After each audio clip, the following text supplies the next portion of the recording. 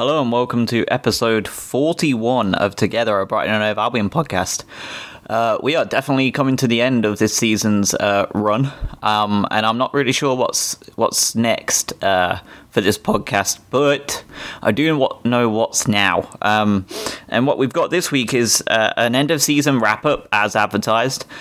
We cover the Hughton sacking, obviously, because it's a huge piece of news that broke before, or rather just after the podcast last week.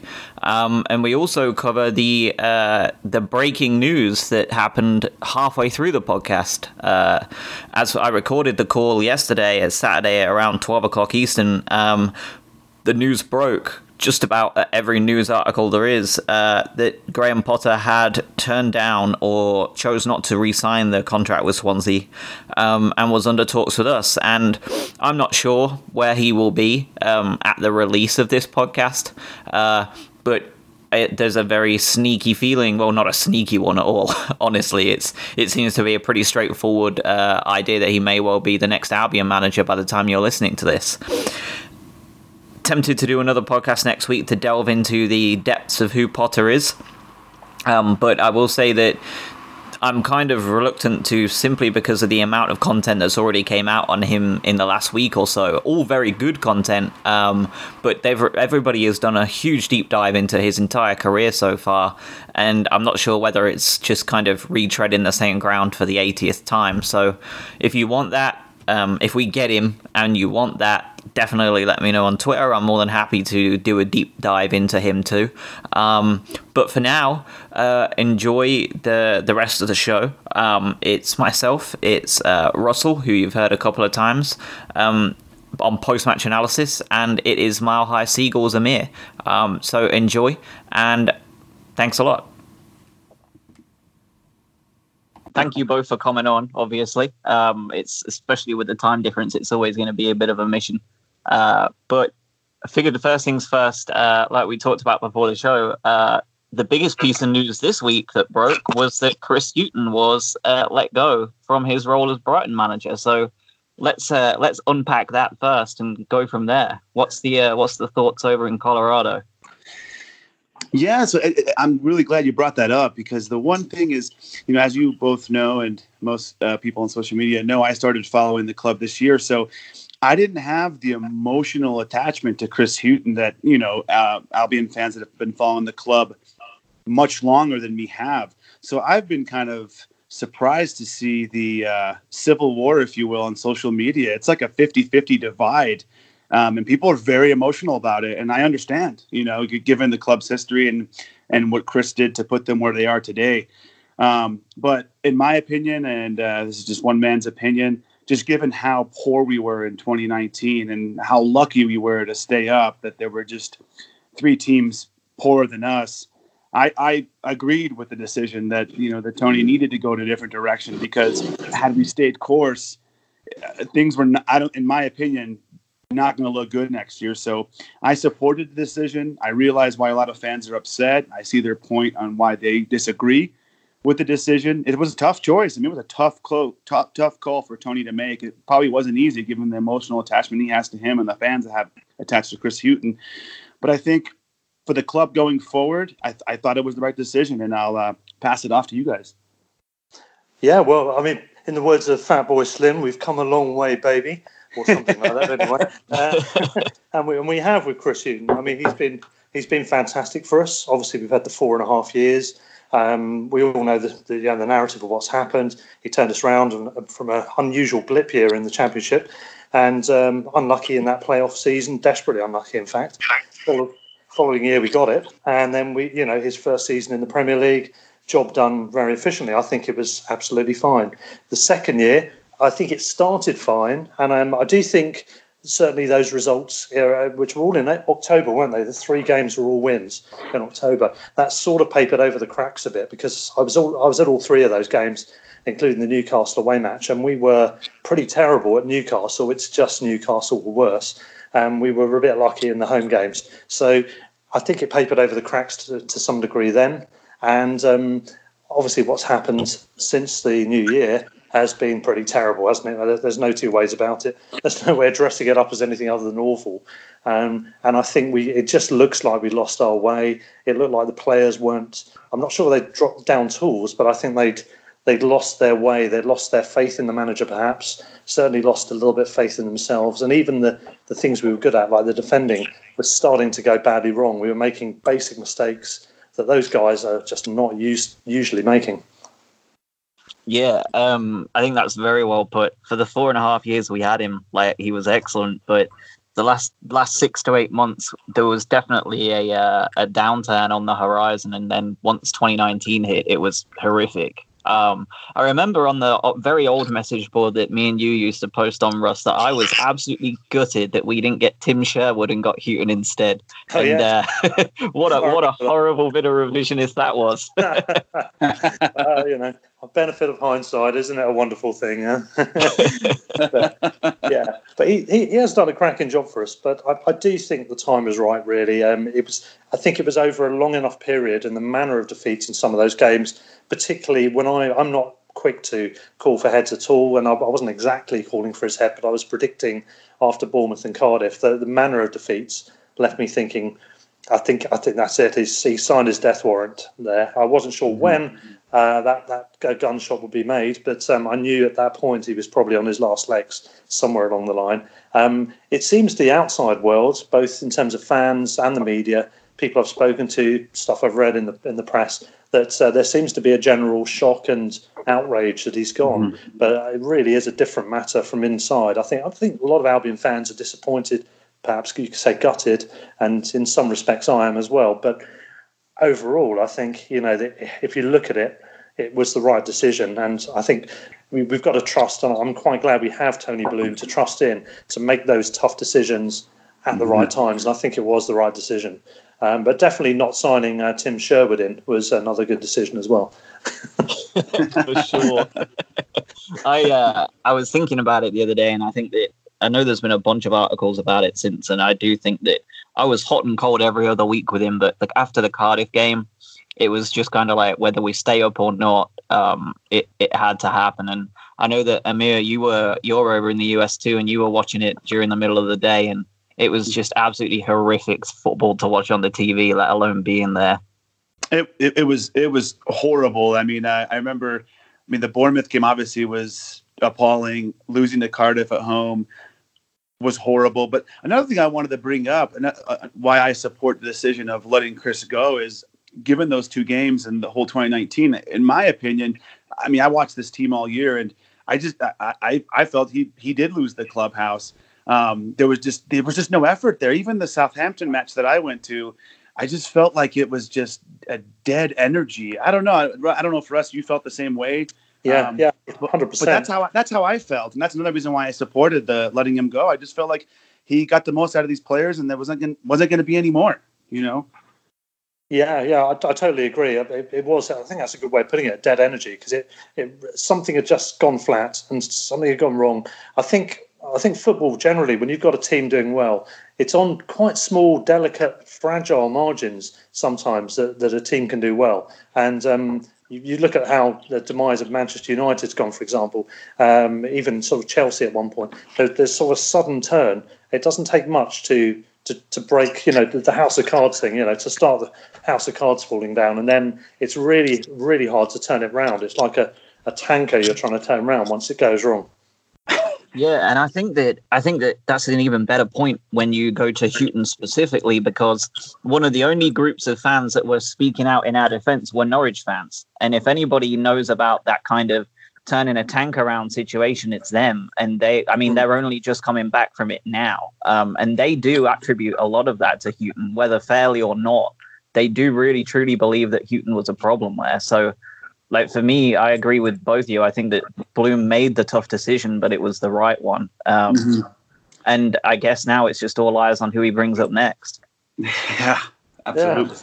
Well, we seem to be agreeing here. This is no good, is it? We're supposed to be having a argument. We're all too nice. Maybe it's so moving on to who's next. Who who are we wanting next? There's been a couple of names in the pot. Graham Potter we've had on there. Frank Lampard has done the rounds. The charismatic Philip Neville has also been doing the rounds. Yeah, there's a lot of names been thrown out there. I heard your pod the other week where you were going through a number of the candidates and giving your opinion on them. I think I probably agree with pretty much everything you said in that, actually, which involved a few. I won't bore people with the details on that now because I'm sure they've heard your other podcasts. But in terms of the names that are still in the frame or have been mentioned recently, yeah, I mean, Phil Neville, I think, would be universally unpopular. I don't know if he's seriously a candidate or whether it's just people are putting two and two together because Ashworth knows him very well from the England setup. Maybe that's all there is to it, and hopefully so, because I really wouldn't want him in. I think it would be a potential disaster. But in terms of Graham Potter, I like the idea of him. I think he sounds like an exciting, dynamic, progressive manager, flexible tactics, thinks outside the box. He's adaptable with those tactics within games. It's early days as far as English football management is concerned for him, but he did fantastically well in Sweden, and he's started to do well with Swansea. So I think I can see why we've gone for him, and I think he might be a good option. Whether we get him, it's down to what the actual state of play is with that one. In terms of other managers, they've mentioned the Eintracht Frankfurt manager, who I have to be careful to pronounce this properly, is Adolf Hutter, I believe, which sounds rather too similar to something else.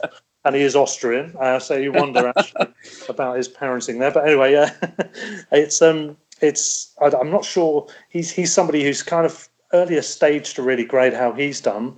I don't know if he's a serious candidate, but he's done really well in the Europa League this year with Frankfurt, and I think they finished sixth in the table. I think, it's still going on, isn't it? But I think they're about sixth, so not a bad option on paper.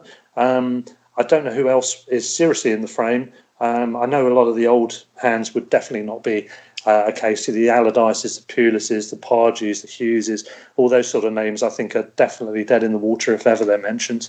But I don't really know who else is out there and who we might go for. I mean, Chris Wilder obviously has been mentioned. He did briefly play for the Albion in Mickey Adams days, and he's done a brilliant job. He would be an ideal candidate on paper, but I think we've got not a cat's in hell chance of getting him because he's a Sheffield United boy.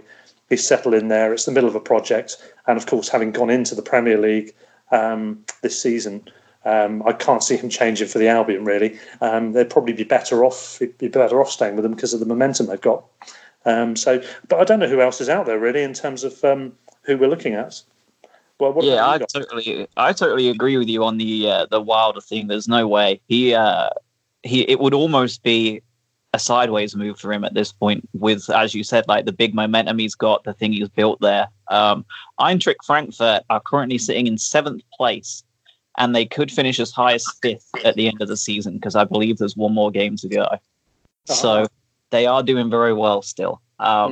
Amir, I'd love to know what your thoughts on the new manager are, because obviously, like you said, you had no real emotional attachment to Houghton, and you're really kind of new to the Premier League bandwagon kind of merry-go-round of managers. So you've probably heard a whole bunch of names that you've not really been that familiar with this week. So based on kind of a week's worth of research and Twittering, what's your thoughts on the new manager? Well, my dream scenario, if it was a perfect world, whenever you bring up the Rafa Benitez thing, even though I know it's highly unlikely, I would be ecstatic if that were to ever happen. That would be like a home run, if you will, what we'd call here in the States a home run hire. But obviously, probably not very realistic. Frank Lampard, I love him, but again, there's a chance his team's coming up, so that'd be unrealistic. And then I feel like just on this week, I feel like a lot of the Albion fans are very excited about Graham Potter, and they're almost emotionally all in on it. So I feel like if we don't get him, it's going to be, I feel like a huge letdown. You know what I mean? Just because of all the energy that's gone into him, right? I don't know if you guys would agree with that or not. But we'll see if how that kind of pans out. But I'm just kind of interested to see like how long this is going to drag out for. I mean, will it be a week? Will it be 2 weeks? It's like, the longer we don't have a leader, that's not very good either. You know what I mean?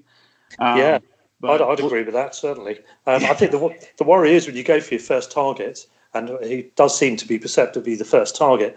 If you don't get him for whatever reason, there's two problems with that. One is obviously like fans start to get nervy that our preferred choice isn't the one. But and also, then you hire out of desperation, and that's horrible. Yeah, exactly. There's that. Yeah, exactly.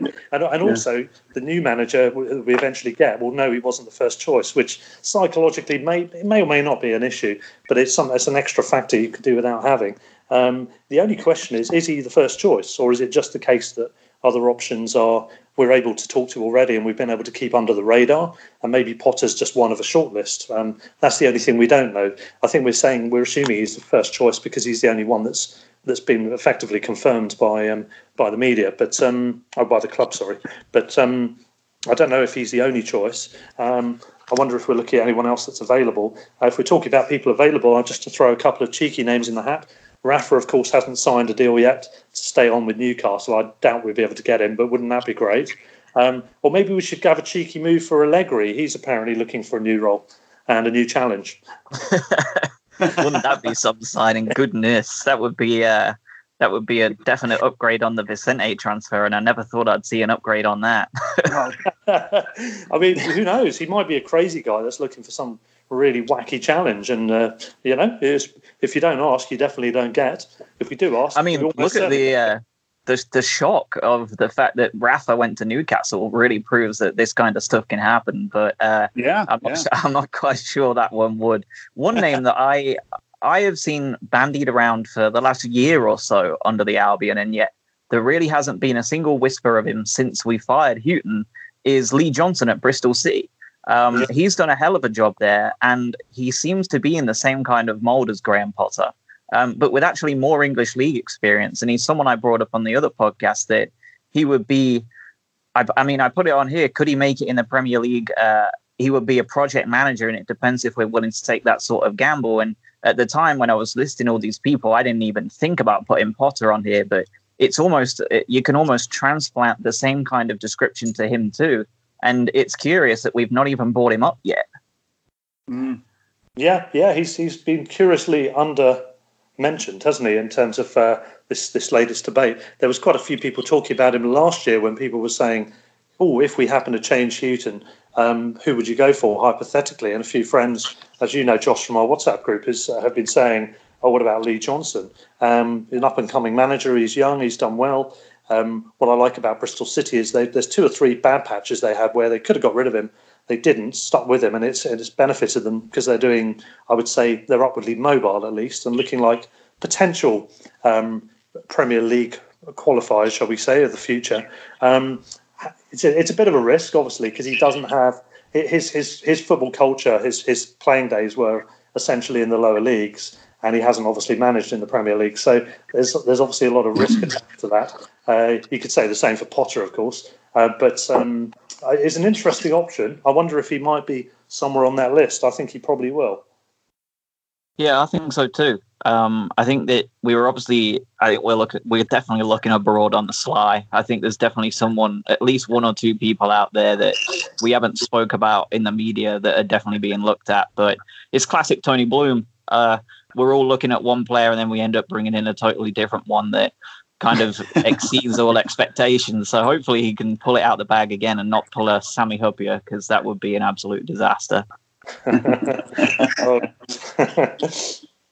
Yeah, so those are options. I mean, I can't think of anyone else. The only other one is if there's someone else coming from somewhere like Germany, Holland, Spain. There's a few dynamic managers. There's the guy at Getafe, I can't remember his name.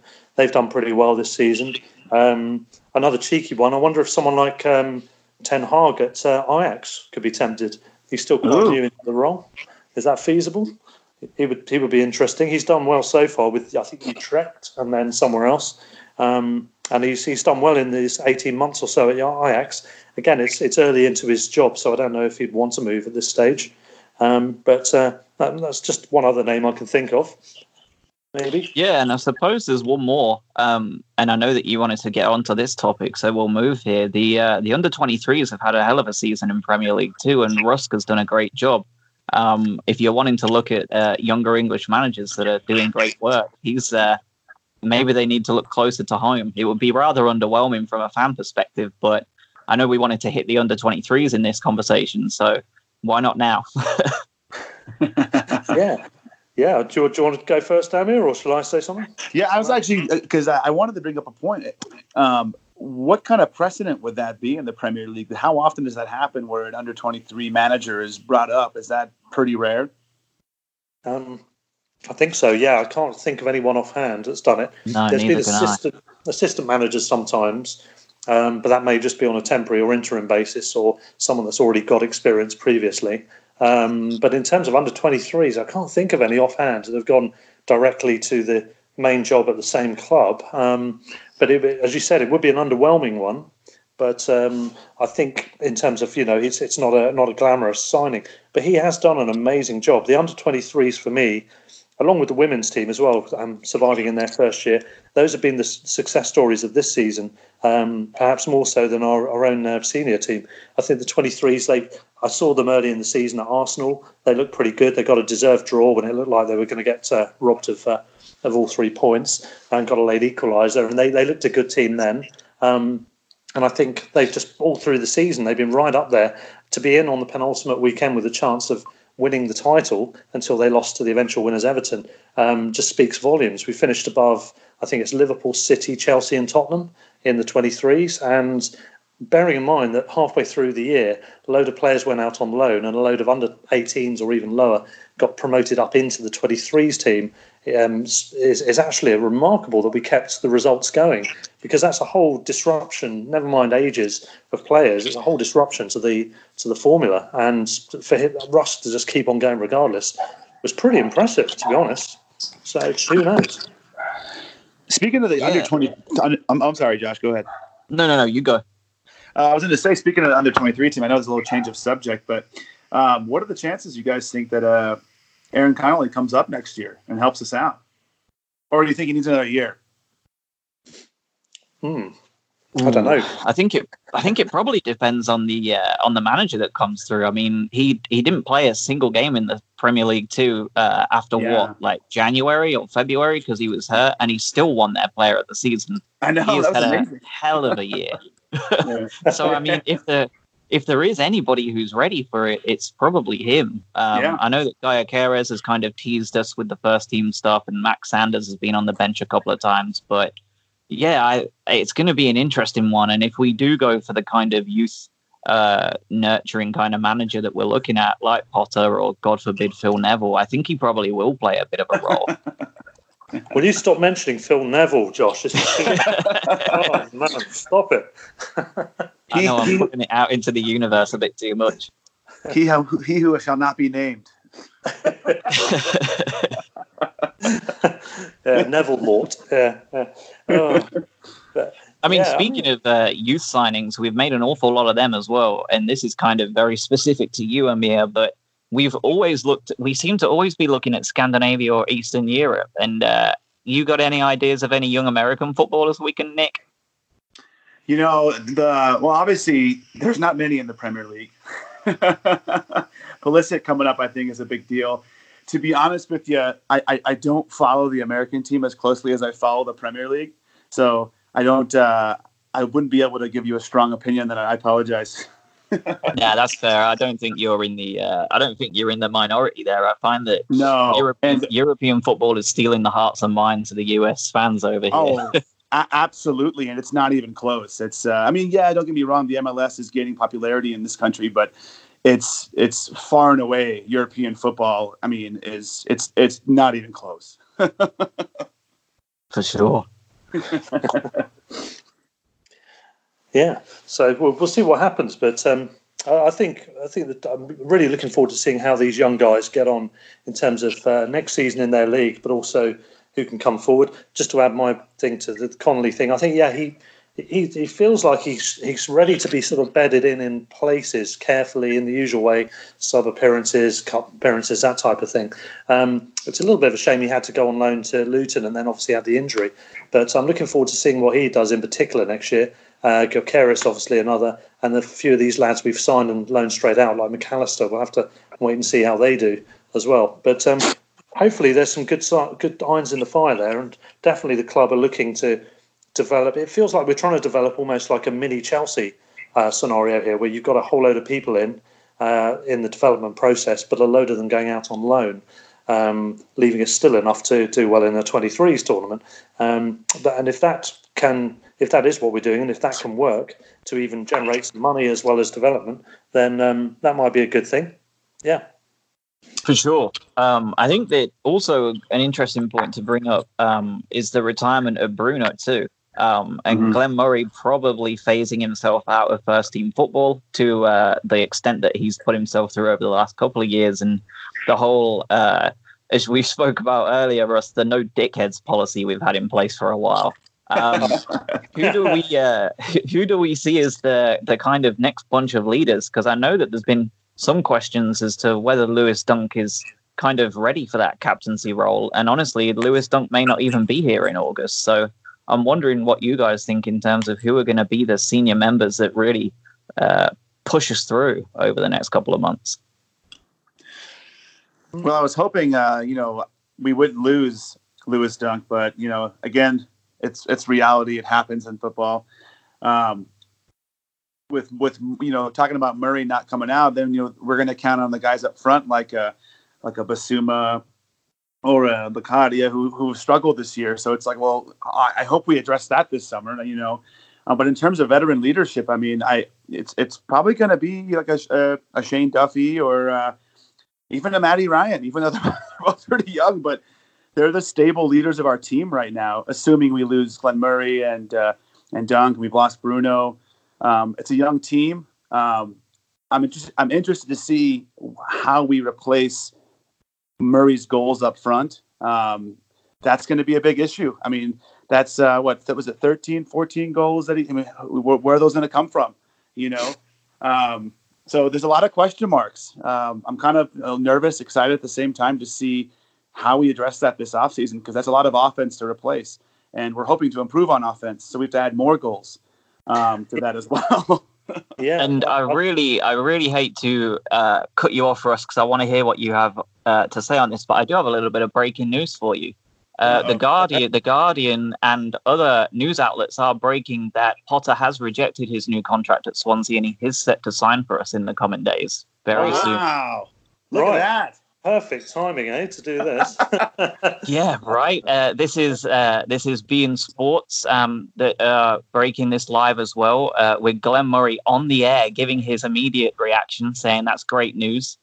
We've broken their £2 million compensation excess, and it seems that it's kind of unofficially official that it looks like he may well be the next Albion manager. Wow. Right, well, that's really interesting news. Obviously, for really, really good news as well from my point of view, because I think he's the best of what seemed to be on offer. So if that does go as it seems to be, then fantastic. I'm really happy with that, and we break it live on our podcast. I know. What timing? We'll see if this ends up failing out. But it was it just popped up all over my Twitter feed as we were talking, and if this ends up being true. Fair play, keeping an eye on the news as we're talking, actually. Well, you never know. We tend to just come out of nowhere. But yeah, it seems that he rejected the contract, and he told them that he wants to leave. Sounds that the Guardian is saying he's going to bring 3 of his backroom staff with him, which probably does mean he is going to get his recruitment too. So that's going to be a really interesting dynamic with Ashworth. Yeah, that is, isn't it? And with Stanley as well, assuming with Stanley is staying on, I don't know how they amalgamate the two, because they're both effectively recruitment guys, aren't they? So McCauley, isn't it? The guy, his man, Potter's man. So we'll see what happens with that. I mean, it was interesting because in the debate about whether Potter was coming, some people are saying, "Oh, well, do we really want him if he hasn't jumped straight at the chance?" But I think there seems to be a misconception that he was ambling along and trying to play the teams off each other, the clubs off each other. But I think it's a simple case of we asked to speak to him and offered something. The club refused it. Potter then had negotiations with the club, who obviously wanted to speak to him first, and he's then obviously now just rejected what they had to say.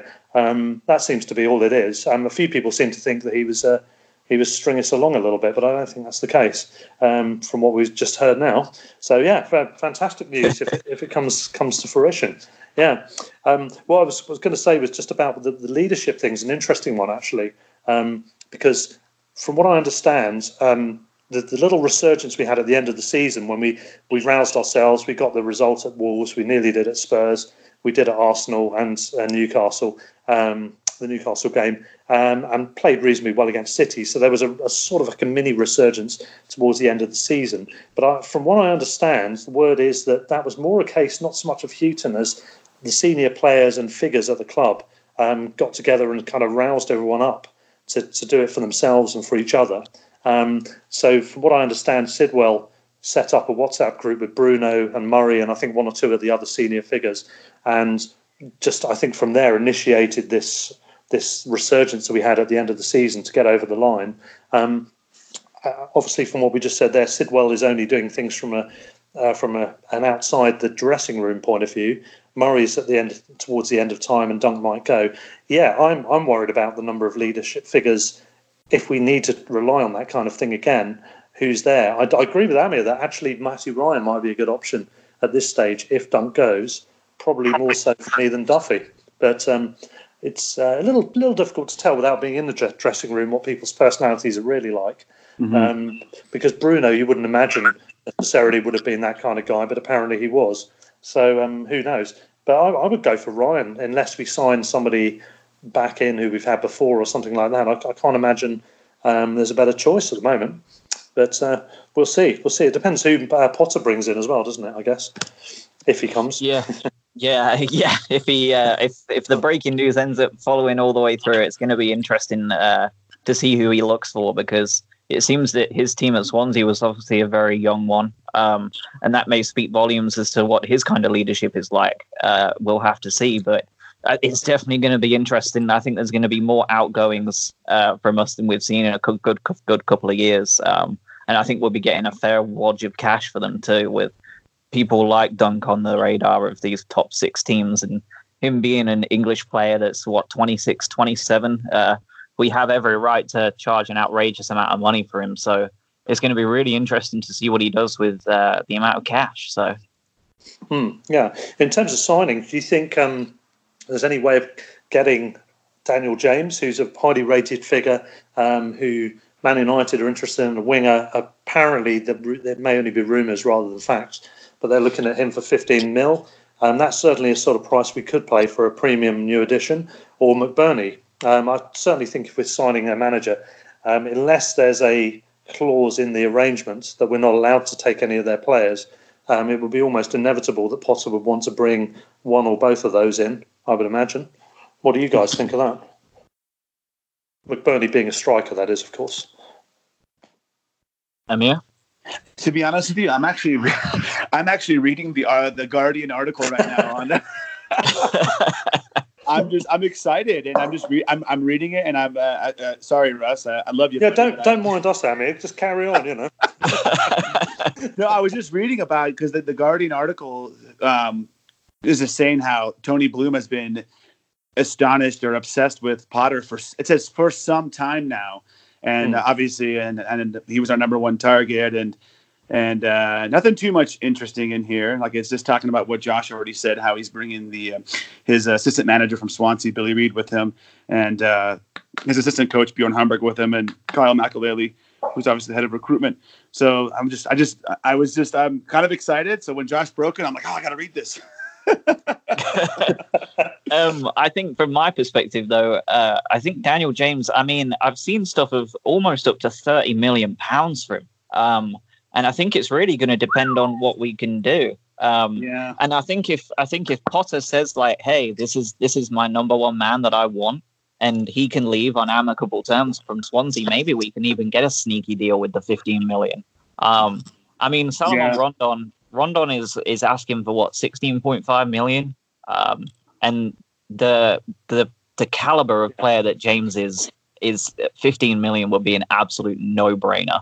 We should jump on that, because we need wingers with Izquierdo hurt for who knows how long, and honestly, and he's only 21 too. He's young, that's great. Yeah, exactly. And that would really suit Potter's way of playing too. He has Solly March, he has Knockaert, he has James. If he was to come, he would have a whole host of young wingers, and obviously Izquierdo if he gets fit again with with the knee problems with him, it does worry me a bit because the amount of young players you see not really be able to bounce back from them. Kazenga Lualawara, a good example. He was never quite the same after he knackered his knee. So he would be a hell of a signing. It's probably going to be. I think Izquierdo probably. I've got a feeling we might have seen the best of him already, to be honest, for that reason. But yeah, new wingers to bring in all the time. It's definitely worth it. I think also we do tend to have a policy of signing young or relatively young players because of this developmental mentality. I mean, we get a few fillers in like Murray and Sidwell and people like that. But if you look at some of the signings we've made recently, Basuma's, was he 22, I think? And some of the other guys we brought in have been at least reasonably young, still comfortably in their 20s. Jahanbakhsh and Locadia and all the others. Bernardo, I think, as well, is pretty young, isn't he? I think he's about 23. I might be wrong. But so it would fit the profile, certainly the kind of player we'd be interested in. And apparently we've had him on the radar before, Daniel James and David Brooks, who went to Bournemouth. So we're looking at the right kind of players. We just need to remember to actually get them in. It was an interesting summer. We actually didn't sign anybody over the age of 25 at the time, Russ. Bernardo's now 24. Obviously, Solly March is 24, but he came up with us. Knockout's 27. Basuma's 22, who we brought in. Ali Reza's now 25. Locadia 25. Andone just became 26. Pretty much everybody we brought in was definitely on the young side, and James would obviously fit that bill because he's barely 21 and a hell of a player. And honestly, I didn't really know anything about him until just the other day when I realised that he was the winger tearing Manchester City apart when they played them at Swansea's ground in the FA Cup. So I'm now immediately on the bandwagon of wanting him in because he was a hell of a player. Yeah. That's that. And obviously, you've mentioned Swansea there, tearing Man City apart. That's another good sign in terms of Potter, isn't it? That what he can do is maybe go at the kind of the big six that we tend to be really reticent in our tactics against. That's maybe a good sign. But if we could get James in to help do that, that would certainly help. He looks a prospect. Yeah. And I'm not sure what kind of striker McBurney is, Russ. Do you know more about him? Because I know he's a striker, and that's about all I've got. I'm not sure what kind of mould he's in. I've got to confess, I've normally got unlike yourself, I don't really play the Football Manager games, and so all my knowledge is only really, if it comes from having first-hand views of the players. So you seem to know ridiculous details on some of the guys, Josh. But but in terms of my knowledge of McBurney, I've only seen him a couple of times without having looked at him in particular detail. And from what I remember, I think he's quite tall. He's about 6'2" or something like that. I think he's quite mobile, quite fast, and he's got good general kind of balance and tactical awareness and that sort of stuff. So I think he's got the credentials that could be, shall we say, developed or enhanced. So he could potentially fit the bill. I think I haven't really seen enough of him to give a full-on opinion, but I have heard good things about him from a number of people that have seen him. I was going to say, same goes for anyone else in the Championship. Normally, I look at the European leagues in more details. For example, the German league, I normally know a fair bit about what's going on there, but I'm really ignorant of that league this season.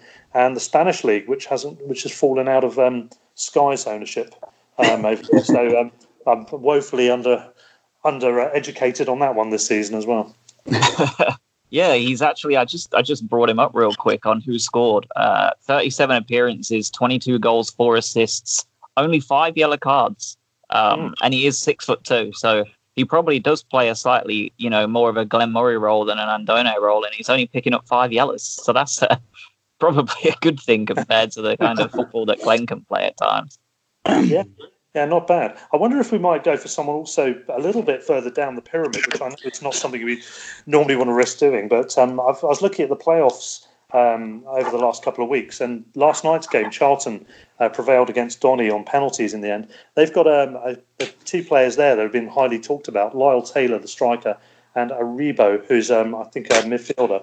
Aribo didn't really shine in that game, but Lyle Taylor, I could see an argument for trying to make a move for him, regardless of whether they go up in the final via the final this year. He's very mobile. He's incredibly hardworking, very fast, and he just seems to have an engine to die for. He just, into extra time, he was still just bombing around. Not a bad finisher. He's got a lashing drive in his locker as well, and he looks like somebody that just roves around the pitch when necessary. He kind of like a really, really fast Glenn Murray, basically. Which sounds all right, doesn't it? It's hard to imagine, but whether he could make the transition, I don't know. But I actually quite fancy him as a possible option as well if we're looking further down, and maybe we'd be more able to get him in terms of avoiding competition for signing, shall we say? Yeah, I think we're long overdue looking at a couple of younger homegrown players, and I know we've looked abroad the last couple of years, but I have a feeling that this may well be the year we do exactly that kind of thing and look deeper into the teams that went down or the teams that are, you know, in League One or the Championship that are doing some great stuff. I mean, just today, Bournemouth have done a big deal for is it Lloyd Kelly, the left back at Bristol City? I think they're the kind of players that we're going to be sniffing around if Potter is the man to come in. Amir, you've only really been looking at the Premier League, but who's kind of stood out to you as someone that's, well, realistic, no Agueros, please, and players that you would like to see in an Albion shirt that would better what's in the 11 right now? Yeah, you know, I'm really glad you brought that up. I'm going to answer that question. I'm going to preface it with another, I think, hot topic that's been on social media that have divided Albion fans. I personally, just from what I've watched this year, and I brought this up to you, Josh, is I really like Alexander Mitrovic from Fulham, only because I feel like he's a much improved version of Glenn Murray in terms of finishing and everything. How realistic that is, you know, I don't know. But the main point I wanted to bring up is I know like the hot topic is our summer signings from last year and how frustrated a lot of Albion fans have been this year with them. And the one thing that, you know, I think you retweeted it as well, and so did I, was that one of the Iranian bloggers, if you will, had tweeted a heat map of Ali Reza last year in the Eredivisie and then this year in the Premier League. And I mean, maybe I'm a homer. I mean, you guys can correct me if I'm wrong. It's maybe an area where we disagree on, but I feel like, I mean, the guy scored 21 goals last year in the Eredivisie, and the Eredivisie is not the Premier League. I know that. But it's also not that bad. So and I've watched him play for, 4 or 5 years for the national team and the last year and a half in the Eredivisie. And the person I saw this year was not the player I saw the last year. And I don't think it's because it's the Premier League. I really don't. And I could be dead wrong, and we'll find out next year.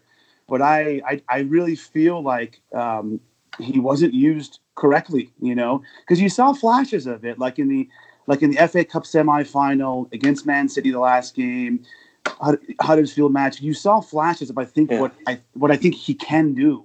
You know what I mean? Yeah. Just like you saw flashes of what you think how Andoni can do. And I mean, Locadia was really frustrating this year. But again, I'm new to the Premier League, but in professional sports in America, it's like you don't give up on a guy after 1 year. So, I mean, I'm interested to see your guys' opinion on the future of our summer signings for next season, because it's going to affect what we do this summer. Let's be honest, right? So I'll stay quiet now. I wanted to get your guys' opinion on what happens to those guys going forward, and how is that going to affect who we go after this summer, you know? Well, can I jump in there, Josh? Yeah, crack on. Yeah, I think you made a good point there, Amir, about the Jahanbakhsh games. He has been much maligned this season, but I do think you're right. There's been flashes of, you could see there's a different player there to the one we're seeing. I think in the City game as well, he had 2 or 3 flourishes in that game where he did some really cool stuff, and I think he's got a lot of potential. I can't really comment on last season compared with this season in terms of his Dutch campaign, because I didn't see any of it at all, really. But he certainly looks like a player that's lacking something that isn't in his quality from within, but in terms of maybe the way we're set up or how interaction works, whether he needs time to gel with his teammates. I agree that I don't think it's so much about the Premier League with him, although generally people who are coming over to the UK tend to need more than a season or more than just one season to get into their stride. But I would be interested to see him with a different manager, which obviously we are going to see. Let's face it, I can't see him getting sold. We'll see him with a new manager next season, and I think it will be interesting to see what he does. He was actually playing in that under-23s game at Arsenal that I mentioned earlier on. He was. He showed flashes there as well. I know he's playing against young guys, but he was showing flashes there of his improvisational credentials and how sort of directly he can get balls in to the box. Intelligent kind of thinking on the spot kind of play, that sort of stuff. He was good with that, and he was one of the best players on the pitch, definitely in that game. So he's got a lot of potential. Not so sure about Locadia. I think he's a player that seems to me that's going to always blow hot and cold. I do think he's more of a striker than a wide attacker. I'm not sure what sort of chances he'll get next season. We'll see. I think generally our signings have been all right, more than people have certainly criticised us for. Bernardo's been great. Montoya's been good. Obviously, Ryan, dating back slightly further, has been great. And I think certainly Jahanbakhsh has potential, so you can see why we've signed him. And I think I'm happy enough with our recruitment policy. I just think we do need to apply some of those signings in a different way, and maybe Jahanbakhsh is one of those. So it'll be interesting to see what happens with that. Who we sign, who knows? It's anyone's guess, isn't it? We never sign who we think we should sign. So we probably won't get Rondon or McBurney or anyone else that we're talking about. It'll be someone completely randomly different, I'm sure. That's the Albion for you. Yeah, 110%. The thing with the Dutch league is it's always been very strange, hasn't it? That I feel like that's the perfect way of putting it, is blowing hot and cold. And it seems that their signings across the entire Prem do. Like Vincent Janssen, when he came over, and there was even kind of the rumours of him coming to us at one point, and he did absolutely nothing for, the Premier League at all. Kesman, when he signed with Chelsea earlier on in the 2000s, he looked like a good player and did nothing. Memphis Depay, probably the most recent one, and Josie Altidore. There's been a whole host of them that were just signed up, they look the business and just don't do it. And then there are also players like Christian Eriksen and Van Persie and Van Nistelrooy that go on to be kind of club legends. So I feel like Ali Rez's had a hard start, and he definitely isn't the sort of player that needs to be in the role that he's in. And I think that for him, he definitely gets at least a year's stay of execution with the role he was asked to play and the kind of stuff that he was asked to perform with. If it is Potter, as it seems to be, he's gonna kind of run out of excuses if he's looking for them by the end of the year, because if he fails to kind of bring himself up to the level we paid 17 odd million pounds for, then you can't really say he hasn't had all the opportunities in the world. But right now, I think it would be insane to let him go. Locadia, however, I'm not convinced will be here in August. I feel like not only I would love to know what his work rate is like in training too, because he has a hint of Kemi Augustine about him. He just seems slightly too interested in his outside pursuits at times with his kind of social media, and maybe that's just the case that he should probably stay off social media. But I'm not convinced he'll be here next season. Whereas Ali Reza, you have to keep him. Just his youth and the fact that he does deserve that another season with a different manager is kind of, it would be insane for us to try and get rid of him now. Yeah. Well, just on while you're mentioning Kemi Augustine, I think I've just the one highlight of his time with the Albion, and it literally is the only highlight I think, was just when there was a player feigning injury right near the touchline in front of the North Stand of the Amex, and he just rolled him off the pitch, which I thought was a fantastic move. Funniest thing I've ever seen. I think he just rolled him 2 or 3 times off the pitch, and the guy didn't seem to mind either. It was really bizarre, but that was his one bit of credit. Playing for the Albion. He was terrible apart from that. Really was He's bad, actually still in English football, isn't he? Is he at Welling? Yeah, something like that. So how he's ended up in 2-3 tiers down, or a couple of tiers down in non-league football, which is basically the 6th tier I think he's in of the whole English structure, is crazy. he was with us in the Championship. Crazy stuff. Yeah, he's kind of playing for kind of like the academy reserves in the US. Like it's a very low standard of football there compared to where he was before, which is insane. It's crazy stuff. But the one good thing about this coming summer is that we're going to have more money to spend. Not only I think there's some sort of benefit in terms of year on year when you remain. I think you've got a slightly bigger budget in general. Obviously, the positions you finish in help as well. But we've also got about 10 million more to spend than normal because Amir's been in the club shop a few times, online or in person. I was just going to say that. I was like, my stop to the club shop alone in March should at least cover £1 million or so. Yeah, you can literally say you're paying the wages, as the fans like to shout. I'm doing my part. I'm doing my part to help the club. Well, 13th of June, are you going to be looking at the diary, getting your plans in place for your next visit, Amir? It was absolutely. Great And it's funny. I'm glad you brought that up. I just wanted to make a quick. I know we're probably almost to the end here, Josh, but I just wanted to make a quick comment here. Just again, thanking you both for your friendships and for letting me jump on this ride. That's been a really fun year. I've had a great time. I've even got my wife into it now. She's wearing her sweater. She's wearing her sweater this morning. It made me proud.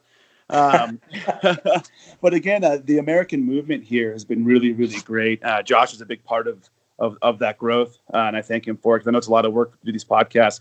But the big thing is, in the coming year, for anyone that's listening to this that is in America, I just want to give a shout out to a lot of the guys here that are help growing the Stateside Seagulls movement, as we're calling it. So keep an eye out for hashtag Stateside Seagulls. If any Albion fans are in Chicago, we have at Chicago Seagulls there who watches games at AJ Hudson's. Any Albion fans in New York City next year, follow at Gulls NYC. They watch games at the Football Factory. And of course, Paul, BHAFC Stateside, is in Baltimore. Of course, I'm in Denver. I've already found a couple local Brighton fans who live in the Denver area that are going to join me next year. So I'm really excited for the future. I'm excited to get the American interest going. And again, it's been great how well received I was on the South Coast. And a lot of that was thanks to Russell, but I had a great time. I cannot wait to come back. I can't wait for June 13th to be able to find a game or two if my wife will allow to go to. Fantastic. Listen, man, it's our pleasure. We're absolutely loved having you over, hosting you, and I'm glad you enjoyed yourself. It's great. The new fans, a lot of people get precious about new people joining in later on, but why not? I think it's fantastic. I think it's great. The growth of the sport in the States has been really interesting. I know there's been gradual growth in general, but in terms of the Premier League interest, that seems to be like a sudden surge in the last year or two. Is that correct, Amir? And yes. So it's there's always been why in particular? I think I'm a prime example of it. So I always knew the Premier League existed, obviously, but I never watched it, even though I enjoyed soccer. And then this being my first year, in America, we can get the NBC Gold Pass. It's $50. We get every single game the entire year, which I've heard in England is an absolute steal. And that's helped grow the popularity. And it's just new fans like me. It's we talk about it. I got my coworker at work now an Albion fan. It's just word of mouth and it spreads. And it's super popular. Obviously, the English clubs coming here in the summertime definitely help because it gives us fans here a chance to watch a top. I think all the big clubs are coming here. I know Arsenal's coming to Denver this summer to play our woeful. The Colorado Rapids is the Huddersfield of the MLS. It's really bad. Ouch. So those summer trips help. To kind of gain the popularity and it's been amazing. Like a lot of Albion fans in America are coming over. Like you see them on Twitter. Like Andy's gone over, Paul's gone over. Obviously, I've gone over, Jason's gone over. A lot of the guys that are part of the Stateside Seagulls. We're all going there, and I had a blast. I'm excited for next year. I think the growth is going to explode even bigger. So that's why I'm glad we stayed up because as long as we keep growing, that just gives us more money to spend on players. Yeah, it's great. Keeps the interest going. Paul Barber will be delighted with the growing brand stuff, of course, as well. But I mean, joking aside, that is important. If we're going to grow the club as an entity, you need to have that. And but certainly we've been that's helped, and the state stuff is a bonus. It's great to have you guys on board. Yeah, and I've received like no. I mean, I haven't been treated either on social media or in person bad, if you will, by anyone. I mean, I feel like everyone is excited to have new fans on board, and I mean, as I told you guys, I'm emotionally all in now. I followed the club because when they signed Ali Reza, but I told you, Russ, and when I was in England, I mean, they could cut him today. I hope they don't, but I'm not going anywhere. I'm a passionate supporter of my teams. My teams here are woeful, and I still stick with them, and I never will change. Yeah, no.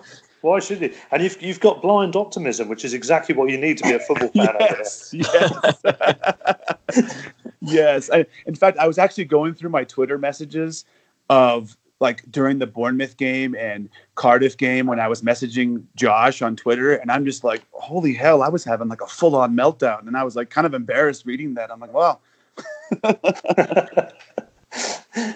Well, we've got this comedy program over here called Blackadder. I don't know if you've ever seen it. There's one episode where they talk about the various stages of poisoning, and they then act out the stages. It's quite a funny scene. But it's kind of like that with football. You probably go from the blind optimism. The next stage will be chronic neurosis. That's coming up soon. And then I'm not quite sure what stage 3 is, but it'll probably be some kind of a weird third symptom. But you're in for the long haul now, Amir. That's it. Once you're in, yeah. That's good to hear. And Josh better keep doing this podcast. Definitely. And like I told him, I think one day he'll be a sideline reporter for the club. Goodness, that would be the dream, wouldn't it? I hope they come over here this year. With the managerial upheaval, I'm not entirely sure they will. It may well be next year if we manage to stay up and keep our little run going. But yeah, I think it's definitely the fact that football's coming over here a lot more often during the summer, and not only that, but you've got a lot of players coming over here too. Yes. And David Beckham probably thinking about putting a team in Miami, and the newer teams that are forming, like Atlanta just a couple of years ago, are kind of filling their stadium with 50,000 people. And they're being very clever in where they're putting these teams, because they're putting them in areas that have a lot of young adults, and not only that, but a large Hispanic population. And as we all know, the Hispanic population generally are mental about football. So once you pack those into the stadiums, it's kind of just build it and they will come. But we are going to wrap it up here because it's my wife's birthday today, and I don't want to take any more time up from her. So she's been kind enough to allow me to do this in the first place. But thank you both for coming on. This is something that we'll definitely do in the future. This three-way Skype has been incredibly easy compared to what I was worried it was going to be like. So thank you both again. Our pleasure. Yeah, thank you, Josh. Hopefully we can have another one after the summer signings are done. I think that's on the cards, and maybe we can have a cheeky one-on-one and wherever we turn up if the Albion come over too. Yeah. Oh, absolutely. That'll be that. I hope it happens. That'd be amazing. That would be cool. That would be together. Cool. And then we'll have to drag Russ over too. Oh, why not? Why not? I haven't been to the stage yet, so why not? Got to do it. Final word for me. I've got to get it in there somewhere. How many points did we get off Palace this season? Just wanted to ask you guys. 6 big ones. Yes. Oh man, I loved it. Let's do it again next year. Definitely. Let's do that. Thank you, boys. Appreciate it. Wicked. Thanks a lot, lads. Have a great weekend. All right. Yeah, you too. Cheers. All right. Cheers. Bye. Bye.